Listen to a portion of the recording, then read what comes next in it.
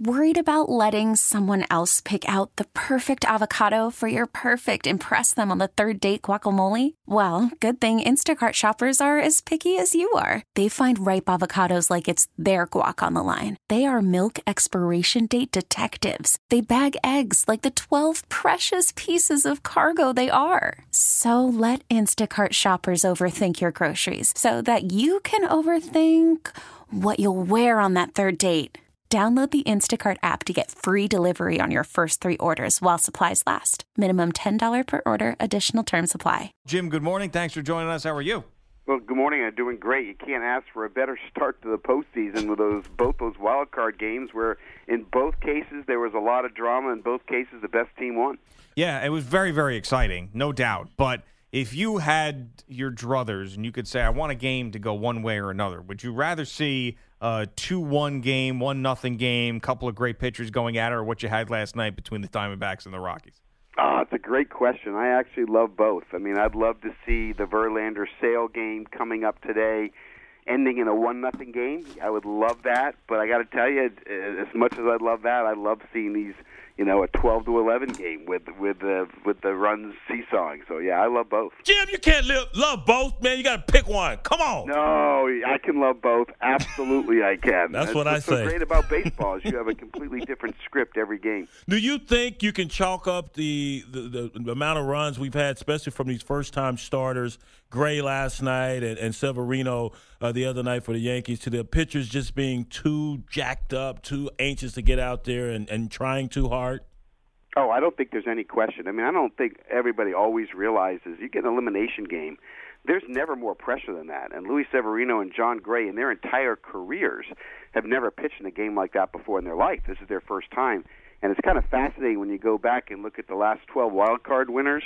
The pitcher with the most experience won most of those games. I mean, it's absolutely. So, yeah, I think the pressure is there at a level that is really hard to describe. And the other thing that's really cool about the wild card games is the fans are mostly the home field fans.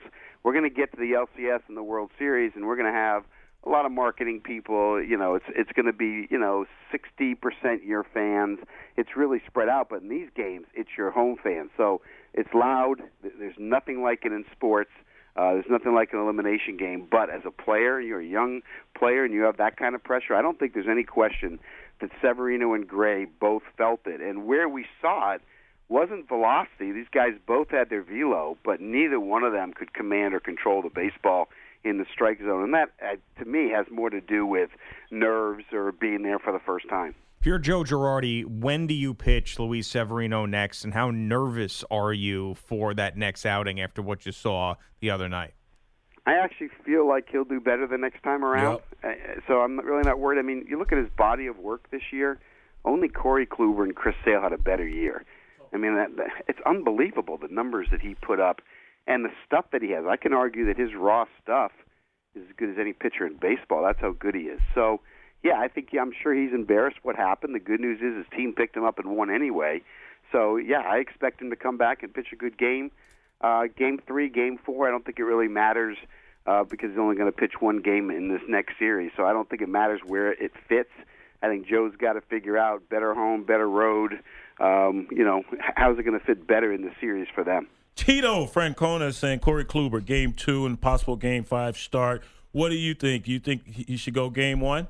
No, because here is what we know. He can only pitch 2 games in the series. So let's work backwards. What game do you really want him to pitch? Game 5, right? If it comes down to an elimination game and it's 2 games to 2, you want Kluber on the mound, so let's work backwards. Now, I would prefer Game 1 and 5 normally for most pitchers. I'll give you an extra day. That's normally what I would pick, but Corey Kluber comes out and says, I want to go on my normal day. I feel like my routine is perfect, and I just want to make sure that I'm on routine. Well, to me, that you answered the question. You're pitching 2 and 5, and we'll figure it out from there. And then I thought the big question was Carrasco Game 1 or Bauer Game 1. I mean, I probably would have gone with Carrasco Game 1, but I understand why he's doing it. If Bauer wins his game, look at the position Cleveland's in. They got their best 2 pitchers pitching Games 2 and 3. Puts them in a really solid position, and they'll have their ace in Game 5. So I'm okay with it. My eyebrows went up a little bit, but it was more about Carrasco than it was Bauer. Gio and Jones, Jim Bowden on CBS Sports Radio. You can listen to him on MLB Network Radio. And, of course, former general manager in the league. If you're Brian Cashman and you're looking at this team that you built this year, and I know you went out at the deadline and made some deals, but it's sort of the perfect situation for growth for this team because you're running into a team that's won 34 of their last 38. They were in the World Series last year. If you win this series, it's spectacular. But if you don't, you got to be really, really satisfied with the way the year went. Is that what he's thinking in your mind, or is that how you would think if you were in the same position? Well, if you're in that position, all you're thinking about is winning the World Series right now. And then when the season's over, yeah, you'll rationalize it as you just did. I think Brian Cashman did his best work of his GM career this year. I really do. I mean, I think when you look at the trades he made to get Gregorius and Castro and Hicks, just dominated those trades, lopsided in his favor, all of them. To watch the development of the baby bombers, the Aaron Judge, who's this generation's Babe Ruth already, Gary Sanchez, Luis Severino, just phenomenal to watch their development. To bring in veterans to help them win, like Matt Holliday and Todd Frazier. And then most importantly, when he got to July, to be able to make that deal that brought in Canely and Robertson, that got them the wild card, and that gives them a chance at a World Series. Without that trade, we're not having this conversation. He has built one of the best bullpens in baseball. This bullpen is now as good as the Royals was when they won the World Series, so they got a shot against Cleveland. Sure, the Indians on paper are the best team in baseball right now. I get that. I'm going to predict that they get to the World Series, but I got to tell you, the Yankees are good enough to beat the Cleveland Indians because that bullpen can literally shut down any lineup in baseball. So if the Yankees can be tied after 5, they got a real shot at beating Cleveland in this series. And being a short 5-game series, we all know anything can happen, and they have historically. So I love the job Brian Cashman has done, and as you point out, a lot of money coming off the books the next 2 years. If he wants to trade for Giancarlo Stanton, if he wants to, a year from now, try to sign Bryce Harper or Manny Machado, if he wants to play an Ohtani this offseason, yeah, he's got plenty of money to do it and stay under the luxury tax. Well, that leads into my next question. If you're there with the Marlins and a new ownership group, Derek Jeter included, what's your first order of biz? Well, I mean, personally, it's not going to be to trade the outfield. The outfield of Giancarlo Stanton, Marcell Ozuna, and Christian Yelich is the best outfield in baseball. There's not an outfield in baseball that has a better OPS than those three guys. They're all young. They're all in their prime. It's a core to build around. If you can figure out a way to build a starting rotation, this team will get to the postseason really quick. It's a better team than people think. They have a great leadoff hitter in Dee Gordon, who led the league in stolen bases again. They have a great young catcher in JT Realmuto that people don't know. They just don't have any pitching. You build a rotation in Miami in the next 2 years, you can get to the postseason in the next 2 years. That being said, I don't think that's happening. Every indication we're having is that they need to cut payroll. They're going to try to make this team work on the financial books. And if you want to make this team work on the financial books, that means Giancarlo Stanton will be the first order of business, and they'll try to move his contract, sit down with him, figure out what teams he'll approve and waive his no-trade for, and try to work the best deals they can. I hope that's not the case, but every indication I have is that's where they're going. I know the Nationals haven't won a playoff series. I know the Cubs are the defending World Series champions, but I'm still very, very torn about this series and who I like in it. How do you feel about it going into it? I like the Nationals in this series if Scherzer's hamstring's okay. 3 of their starting pitchers will end up being top 5 Cy Young this year. How many times can you say that? Only elite starting rotations can say that. So Scherzer, Strasburg, Gio, and even Tanner Roark since the All-Star break. They've got the best starting rotation, 1 to 4, entering the postseason. That's how good they are. The bullpen, after Mike Rizzo made the deals at the end of July, their bullpen led the National League in ERA. Sean Doolittle was reliever of the month in September. He's been lights out. So you got the rotation, you got the bullpen to match up against anybody. And then Bryce Harper's going to be back. And whether he's effective or not remains to be seen. But even if he's not, you still got Murphy, you still got Zimmerman, you still got Rendon.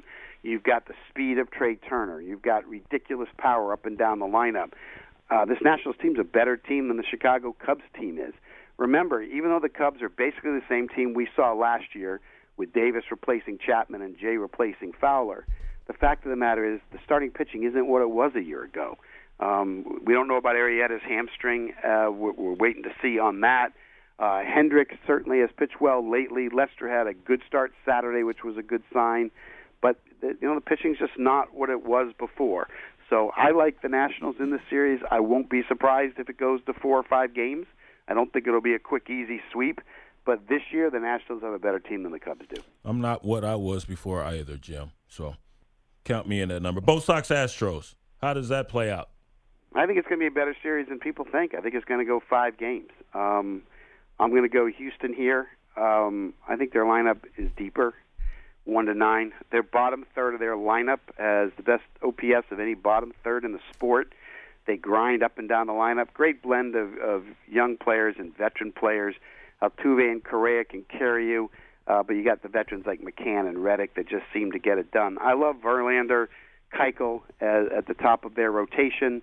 If Verlander can beat Sale, Houston's going to win this series. But I think it's going to be really exciting. I think it's a better series than people are giving it credit for. Boston has a team built better for October than the regular season. They can beat you with the speed and their defense. They have a great bullpen. With David Price in the pen, that helps them a lot, I think. He and Addison Reed getting to Kimbrel. The question for the Red Sox, and I'll say it's the same thing with Houston, what's going to happen with Game 3 and Game 4 starters for both teams? Those could be really high-scoring games. So I think it's going to be a really, really fun series between the two. But I'm going to go chalk here. I've got Houston going to be facing Cleveland in the LCS, and I've got Washington facing the Dodgers in the NLCS. How much did last night's use of the pitchers from the Diamondbacks change your mind about how they were going to be able to handle the Dodgers in this series? Well, they handled the Dodgers in September. I watched them sweep them. They had a better record against the Dodgers head-to-head. And so, they believe they can beat them, and they can. I love the Diamondbacks lineup. Diamondbacks lineup can beat you. That's the bottom line. If the Dodgers can live up to their record, the key is going to be Darvish and Hill. To tell me how they pitch. If they pitch well, they'll go on. I love, again, Arizona. They can beat them. They can grind. They can score runs.